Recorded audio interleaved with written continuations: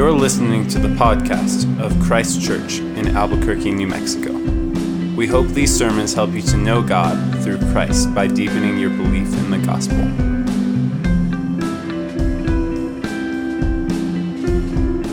It's good to see you all this evening. And just as a reminder, we've said all along since we started once again meeting again here in person, that there are many different reasons why some folks might choose to stay home and continue to join us on Zoom. And one of those reasons is that we are not providing children's ministry. So just want to keep encouraging the rest of you to be patient with those who are here with small ones. A couple of you, I think, are here for the very first time in person. So we're thankful and good to see you guys here. But they really want to be with us in this gathering so we can be patient with some cries. We're glad y'all are here. My name is Nathan. If I haven't met you, I'd love to after the service. Many of you already know this, but I wanted to pass along a small personal update for the rest of you who don't. This is totally related, somewhat, to Habakkuk 3, so hang in there with me. But next month, I'm going to officially enroll into the Early Modern History doctoral program at the University of Leicester in England. This is going to be a part-time international PhD that I'm going to be starting, so it won't change anything about my role and responsibilities here in Albuquerque and at Christ Church. I was planning on, likely over the next 4 or 5 years, going to England once a year or so during the summer for a couple of weeks at a time to meet with my supervisor to research. Now with COVID, who knows if any of that's going to happen, but what in the world? Well, why would I want to do this? Well, one, I've just always really, really loved history. Growing up as a kid, if sports weren't on, my dad and I were watching the History Channel. I can remember as early as a middle school kid and then on through high school and college, just most leisure reading that I did was some sort of history. And I think as 21st century Westerners, we can tend toward thinking that we just plop down out of space and that like our desires, our proclivities, our philosophies, our instincts, even our theology is just pristine and just the way that it is because it is the way that it is, without thinking of the ways in which those who have come before us have shaped and fashioned those things. So I want to continue education and research because I just love it, and I think it's a better understanding of history helps us to better understand and live in the present. But then second, my actual project is going to be researching the congregational life of one specific Baptist church in London. From 1676 to 1713, this particular congregation kept the minutes book of every single church member meeting that they had. So I'm reading and transcribing a handwritten minute book of every single new baptism, every single new membership, every discipline case, every financial transaction, the transition from one pastor to the next after one of the pastors died, all of this. And so one way to better pastor in the present is to better understand pastoring in the past. These 17th century Baptists were debating and thinking through many of the same issues that we are thinking about and debating today. I even wrote a little bit this week on how Baptists in the 1650s were considering and thinking through if and how much they should submit to and obey governing authorities and their directives. These are important and relevant issues. But here's the thing. Here's the thing about our life today and just the entire Christian life. The Christian faith is a religion that is founded on its assertion that God has actually acted in time and space, that God has made himself known and acted in history. Christianity is unlike Greek myths. It is unlike Hindu myths. It is even unlike many Native American origin myths. Christianity is unlike Mormonism, which claims to be founded on historical events, but then history and archaeology completely discredit these claims. In fact, unlike Mormonism, which sticks its fingers in its ears and argues that even if history and archaeology discredit some of their claims, it doesn't take away from what I might experience and feel, like the so-called burning of the bosom, about this emotional feeling that I get that God has given me through that religion. But the Apostle Paul says that if Jesus was not raised, if his resurrection wasn't a flesh and blood historical event, and the rest of the Bible wasn't trustworthy in history, then all of our lives as Christians would be worthless and our lives would actually be, we should be pitied by those who do not believe what we believe. We Christians would be stupid to keep living as if all of this were actually historically true. And so the Christian faith, built upon the action and the promises of God in the history of Israel, then culminating in the life and death and resurrection of Jesus the Messiah as the fulfillment of all these promises, and then handed down once and for all in history by actual humans, the apostles, and then the work of the Spirit that now assures us that because God has powerfully and faithfully acted in the past, we can now entrust him with our future. In that sense, we find ourselves in almost identical situations and context with Habakkuk. Certainly different. The context is different, and we find ourselves on different points of the timeline in God's action in history. But Habakkuk is going to model for us in chapter 3 the way of deepening faith. We're going to finish this book, divide this chapter 3 into two halves, the way that Habakkuk's prayer and song is actually divided. Looking back in history, and then looking forward to the future. So two halves that we'll title tonight of choose to remember, looking back towards the past, and then choose to believe in the present and towards the future. Choose to remember, choose to believe. First of all, choose to remember. In light of everything that we have thus far considered in these first two chapters, Habakkuk slows down and then once again turns his attention to God. Despite the wickedness of the people, his people, despite God's confusing answer that he would then use the more wicked Babylon to judge their wickedness, finally Habakkuk has arrived in like a fairly decent theological headspace. But it'll get even better as the chapter progresses. He's in a good place, a place that's been coming, because he's finally been humbled. The first two chapters were all questions, even some objections. And we shouldn't quickly denounce these as wrong or as faithless. It was theologically working through these questions and objections that God actually brought Habakkuk to where he was, where he is and will be. But one commentator says this: neither contemplation nor worship of the living God can take place while mortals are still proudly projecting themselves as equals or advisors to the Lord of the universe. We cannot get to a place of worship if we are projecting ourselves as equals or advisors to God. And this is true for Habakkuk. It's true for us. Learning to lament is difficult. And like we thought through 2 weeks ago, it's like walking carefully through an icy sidewalk. We must deliberately look for solid patches amongst the danger. We can bring our difficulties, we can bring our struggles, our questions, our complaints to God in an ungodly and a proud way, like in a way that is, what are you doing? Like, this is wrong, and I would totally do this differently if I were in charge. But if we do this, we're still projecting ourselves as equals or advisors to God Almighty. Or, in humility, to share Tim Keller's line for like the millionth time here, we can be sure that our prayers would be answered precisely in the way we would want them to be answered if we knew everything that God knows. In humility and understanding our place as not God, we can be sure that God would answer our prayers in exactly the way that we would indeed do ourselves if we knew everything that he does. And so Habakkuk is finally close.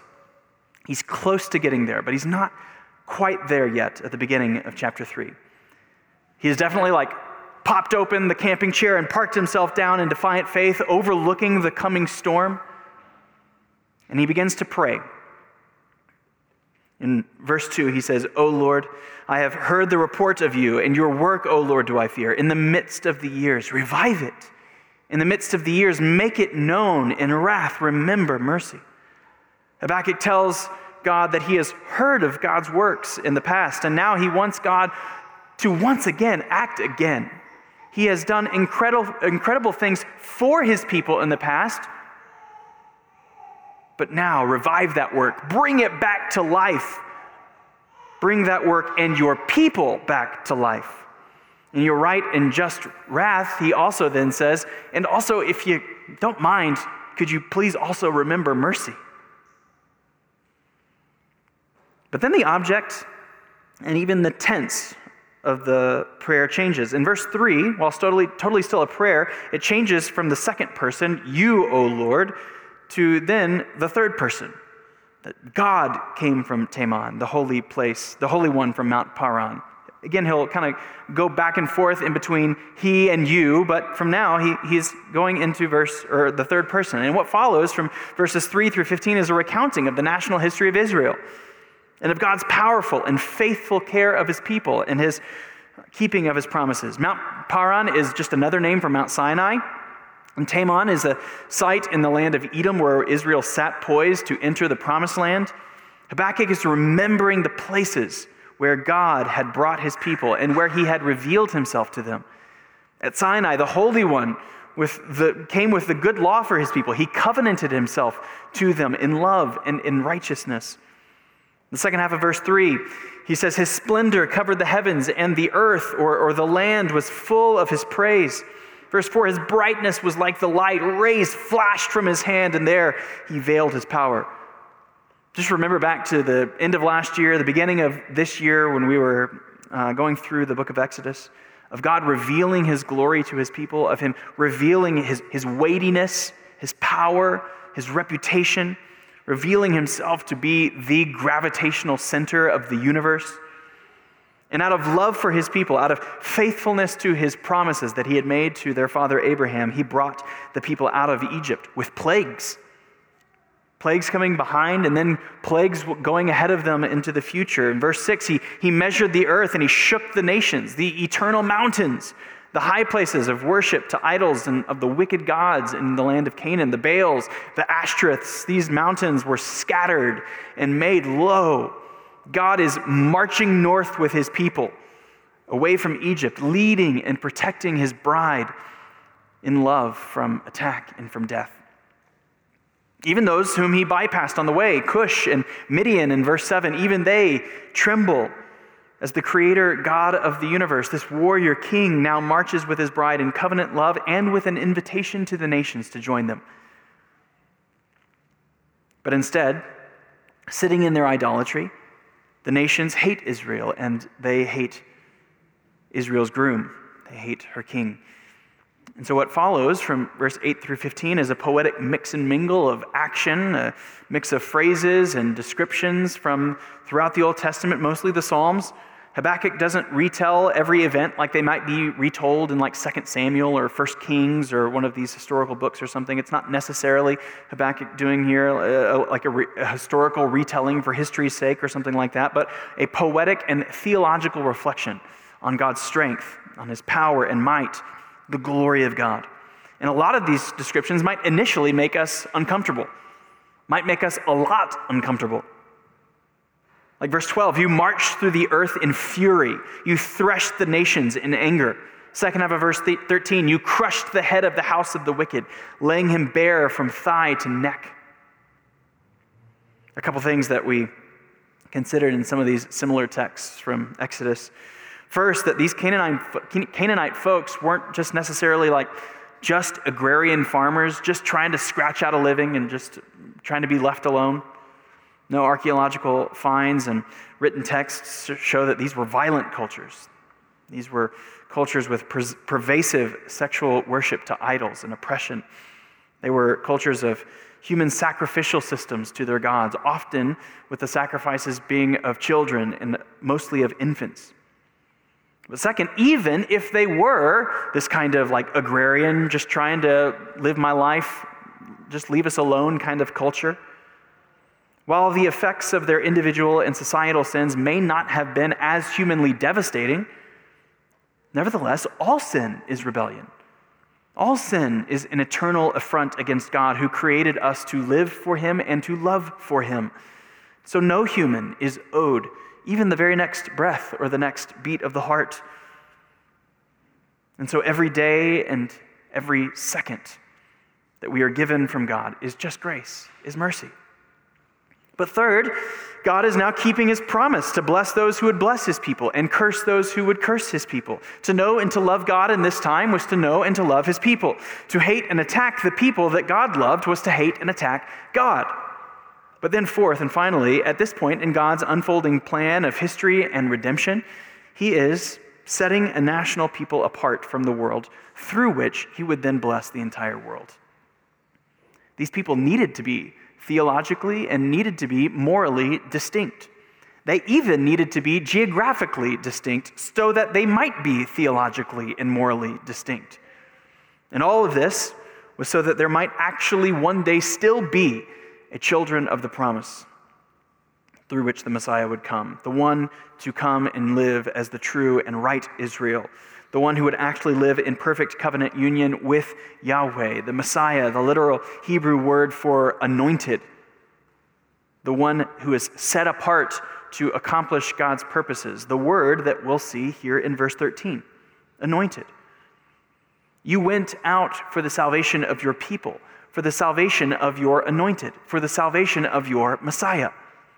Now Habakkuk is likely thinking of David here when he writes this, likely thinking of the high point of the kingdom and of God, the right worship of God.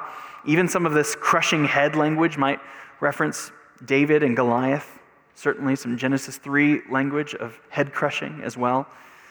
But we know from Isaiah, we know from Ezekiel, we know from many other of Habakkuk's prophetic contemporaries that there's this growing sense, growing expectation of another David to come. A new and greater David that is almost indistinguishable from God himself. A new king, the anointed Messiah that would come and then is described in interchangeable language almost as the Son of God, the Son of David, God himself. And so God has always been a good and faithful and true God to his people, working for their salvation, working for the glory of his own name. He is stronger and mightier than any other God and king and kingdom out there, full stop. And all of this has gotten Habakkuk to a place of silence. Through all this, he now realizes that he has no reason for objection. He has no reason for further suggestions or advice to God. He is God Almighty, who has acted victoriously on behalf of his people. And this is actually what prayer does. Many of us in our lives, especially if you've grown up in the church, have learned the helpful acrostic for prayer, that of ACTS, A-C-T-S. A, adoration, praising God for who he is, a great first place to begin a time of prayer. Then moving on to confession, C, in light of who God is, spending time confessing to God what we aren't. Then T, thanksgiving, thanking God for what he's done. And then finally getting to S, supplication, that of making our requests known to God. And supplication, making our requests known to him, is actually good and right. God commands us to do this throughout the scriptures. He not only wants to hear our requests, but he loves to hear our requests. He wants to hear and respond to the prayers of his people. But practically, how many of us and how often do we just kind of skip over the A and the C, the A and the T?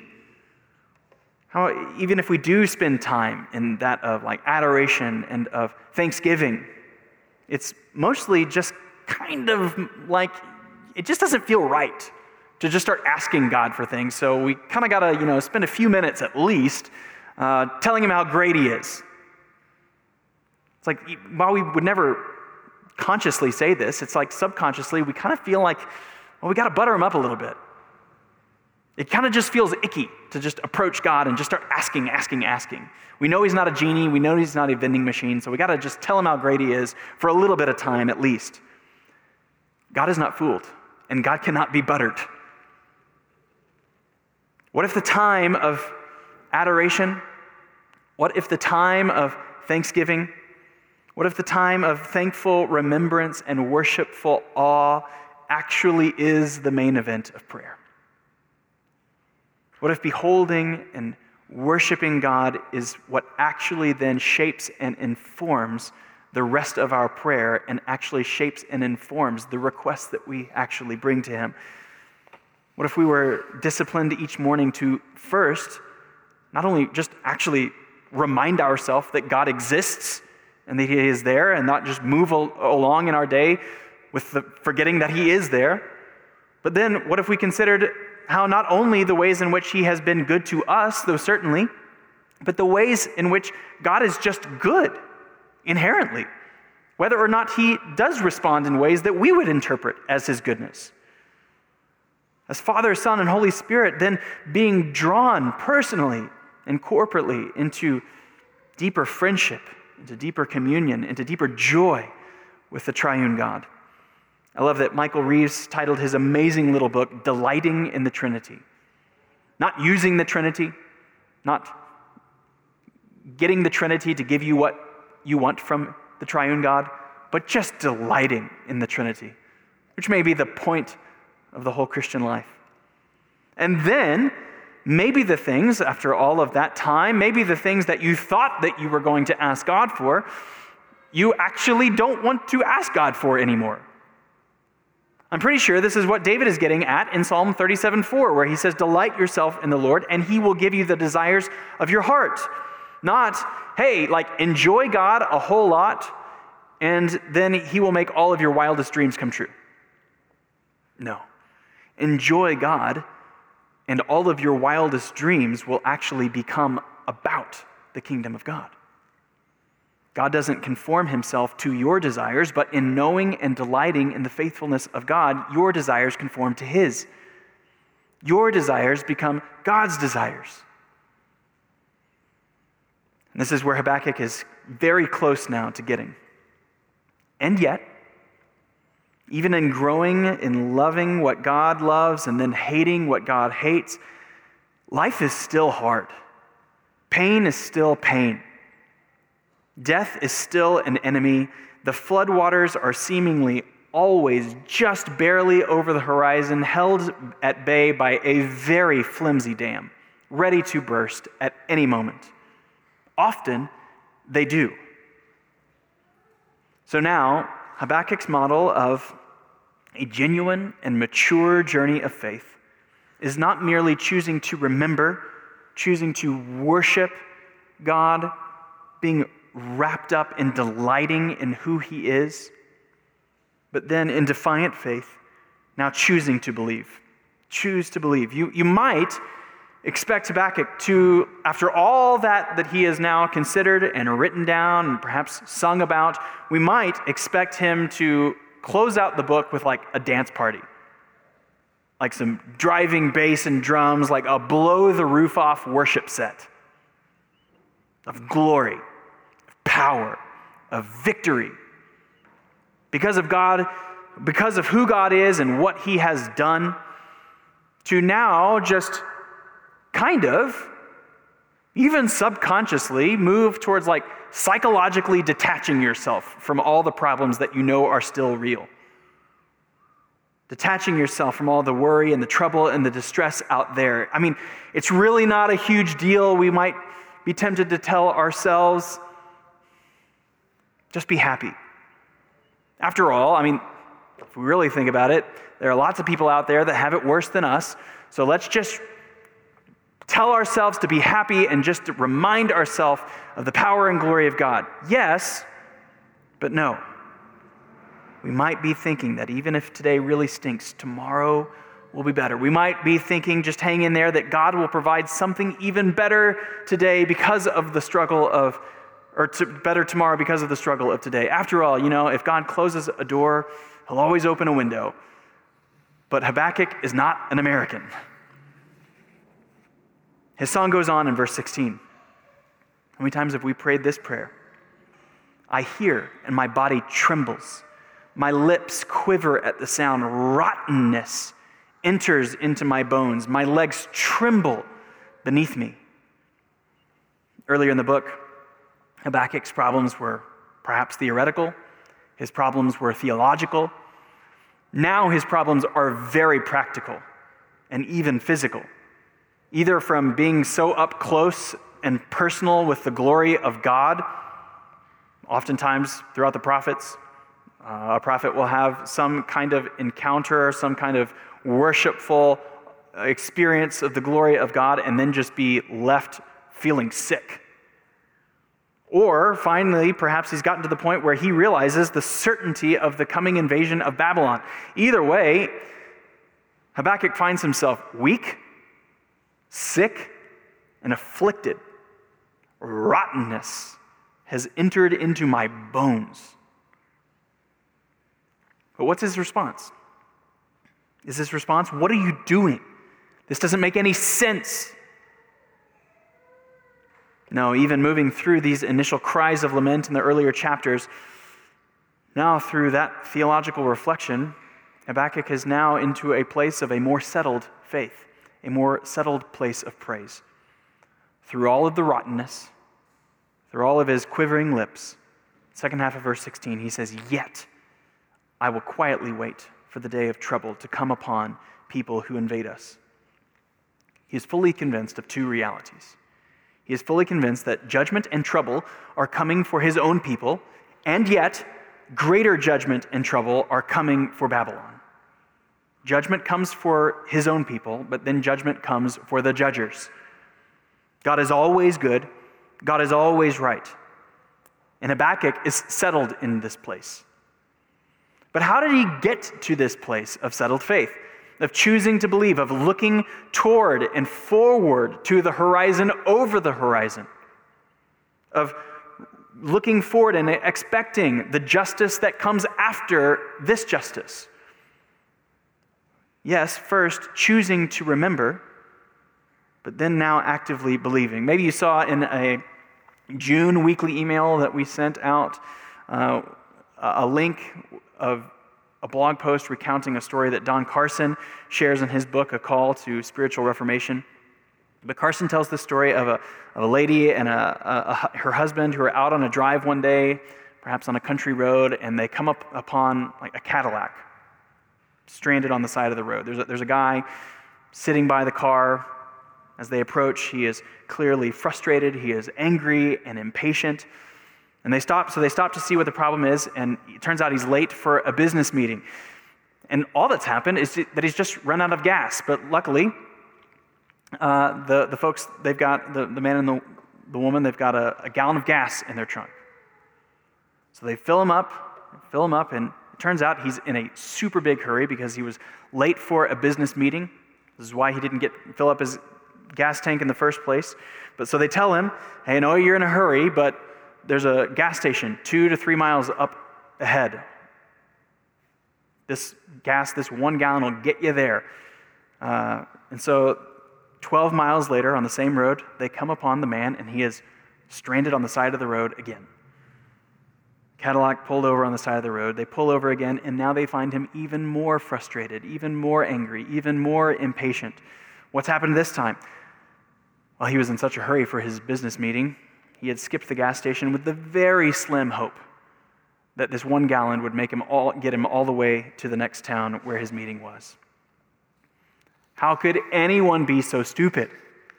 This couple, and we might rightly observe in this frustrated, this angry and impatient driver, until we realize that this is how many of us actually go about every day of the Christian life.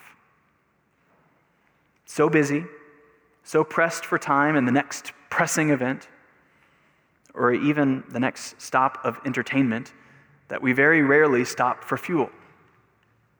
Myself included, often such a slave to the tyranny of the urgent, the next crisis, the next thing that's going to happen right now that needs my attention and needs my fixing.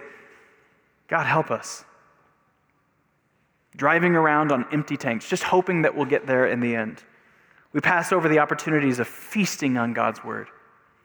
We pass by the opportunities of communing with God in prayer and in reflection and in praise. Meeting with God's people on Sundays throughout the weeks. These become events that we'll get to or we'll stop at if perhaps maybe there aren't other pressing priorities in life. Perhaps if I had a productive weekend or a relaxed week, perhaps. But Habakkuk doesn't stumble into this place of settled faith. He isn't just driving along with his fingers crossed, hoping that he has enough in the tank to get him there. He hasn't accidentally fallen into confident trust in God's goodness. God doesn't just zap him so that he isn't frustrated or impatient or angry. He has carefully and deliberately pursued God with careful theological reflection. He has reminded himself of God's past work and faithfulness. He has beheld God's glory and he has worshiped him. He isn't some fatalist, resigned to the fact that, well, I guess I just believe that God is sovereign and what's going to happen is just going to happen. There's nothing I can do, so I guess I just got to like it. No, that's just another way of running on empty. Psychological detachment, fatalism is not Christianity, is not trusting in the God of faithful promise. The way of God's people, the model of Habakkuk, is a tank that is full. There's immense trouble out there. But it isn't that way just because God is sovereign and he's not going to act or let things happen just because he is sovereign, but because he is also good. If God is sovereign but he is not good, then he may or may not be trustworthy. And there definitely isn't anything about him that is captivating or worth loving if he is just sovereign but not good. Maybe there's enough in him that is worth revering as a powerful king, but not to love as a good father. Habakkuk has gotten to a place of humble and loving trust because God is both sovereign and good, and he has come to a settled belief that that is true.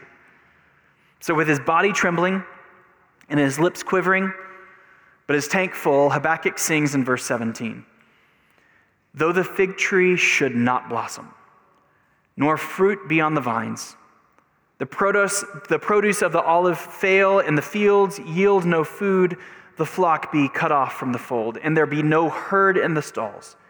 Yet I will rejoice in the Lord.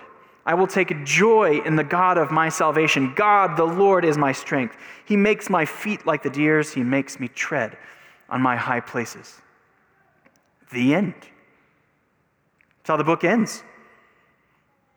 The book ends with the land failing, either because of invasion or disease or invasion or drought, whatever it is, we don't know yet. But there is now zero reason in the world and in the circumstances surrounding Habakkuk that would suggest to him that God actually is sovereign or trustworthy or good. If he were to just look out his window, he might not come to those conclusions, likely wouldn't. But Habakkuk doesn't allow the circumstances of the hour, of the year. He doesn't even allow the circumstances, perhaps, of his entire life to dictate his joy in the Lord.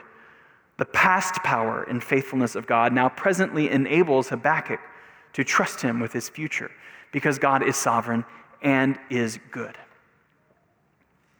All of these actions of God in the past that Habakkuk is remembering and considering, all of these appearances of God, a big theological word, theophany, an appearance of God where God intervenes and appears to his people and then acts. All of these theophanies, all these times where God appears and acts were all times where Israel's backs were against the wall, where there was no hope and the end was certain. Israel sat enslaved in Egypt under the most powerful empire in the world, but God redeemed them. They were wandering in the desert without food and water and without hope, but God appeared, delivered, and covenanted himself to them. They were outnumbered by the Midianites, but God, through a tiny number under Gideon, won the battle for them.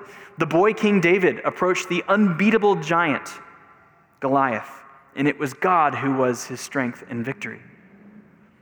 Habakkuk is now resigned to the reality that invasion is coming. Maybe even devastating invasion. But he knows and trusts that God will protect and save a remnant. He will keep his promises to Abraham and to David. The anointed will come. He will send Messiah. The Christ will appear in simultaneously the greatest and humblest theophany of all. The greatest and humblest appearance of God, of power and weakness, in glory and humility, in judgment and in deliverance, in death and in resurrection. The triune God of glory appears not just to Israel, but to the entire world. When their backs are against the wall and there is no possible way out, not from armies, but from sin. He appears and he dies in their place, in your place, to forgive your lack of love, to transform your idolatrous Babylonian heart, to welcome you as a son and daughter, and to live at peace with the King for eternity, if you would but repent and believe. If you would turn from your kingdom to his. If you would trust God as sovereign and as good, as King and as Father. Habakkuk is a book of deep, deep theology. It's a book of judgment. It's a book of joy. And it would do us really, really well to keep reading and internalizing it for the rest of our lives. So let me leave you today and to wrap up this whole book with this. Earlier this week, even last weekend, and even on Sunday last week, I was really struggling for joy. While I have nothing to legitimately complain about, actually believing what I had preached the last 2 weeks of thanking God for 2020, of the lessons that he is teaching us and the way that he is growing us through the things that we would have never prayed for. The reality is or was and still sometimes is that I do just want things to go back to normal. And so actually wanting to believe the things that I've been preaching has actually been a struggle the past few weeks for me in fighting for joy. So I've been so encouraged this week by a song by the gospel singer Jonathan McReynolds, a live version of his song, God is Good. It's just 5 lines that he repeats over and over and over again, but that I have repeated now dozens of times this week, just on YouTube. Maybe you'd find it this week and be equally encouraged. Jonathan McReynolds, God is Good. I just want to read you these 5 lines that he repeats over and over. And I think this is a really good summary of the book of Habakkuk. Christ Church, may your struggle keep you near the cross. May your troubles show that you need God. And may your battles end the way they should. May your bad days prove that God is good. And may your whole life prove that God is good. Let's pray. Our Father, we are just humbled and a loss at words that we can call you Father, that you are the sovereign King of the universe, that you have created all things out of nothing, that you uphold the universe by the word of your power, and that you love us, that you know us by name, that you know even the number of hairs upon our head. Nothing happens in this world outside of your power and your care. But beyond all that none of this happens without your power because of your care. You love us as your children. Help us to believe that reality, to trust in that. Help us to not just seek to refuel when we are on empty, but to approach you and to love you and to delight in you each day of our life, so that at the times of crisis we actually have something to draw on. Help us to love you. Father, help us to glorify you in our hearts and our minds, with our words to those around us. And may our whole lives prove that you are good. In Christ's name we pray. Amen. We hope you have been encouraged to deeper life in Christ through the preaching of this sermon. For more information about Christ Church, visit www.christchurchabq.com.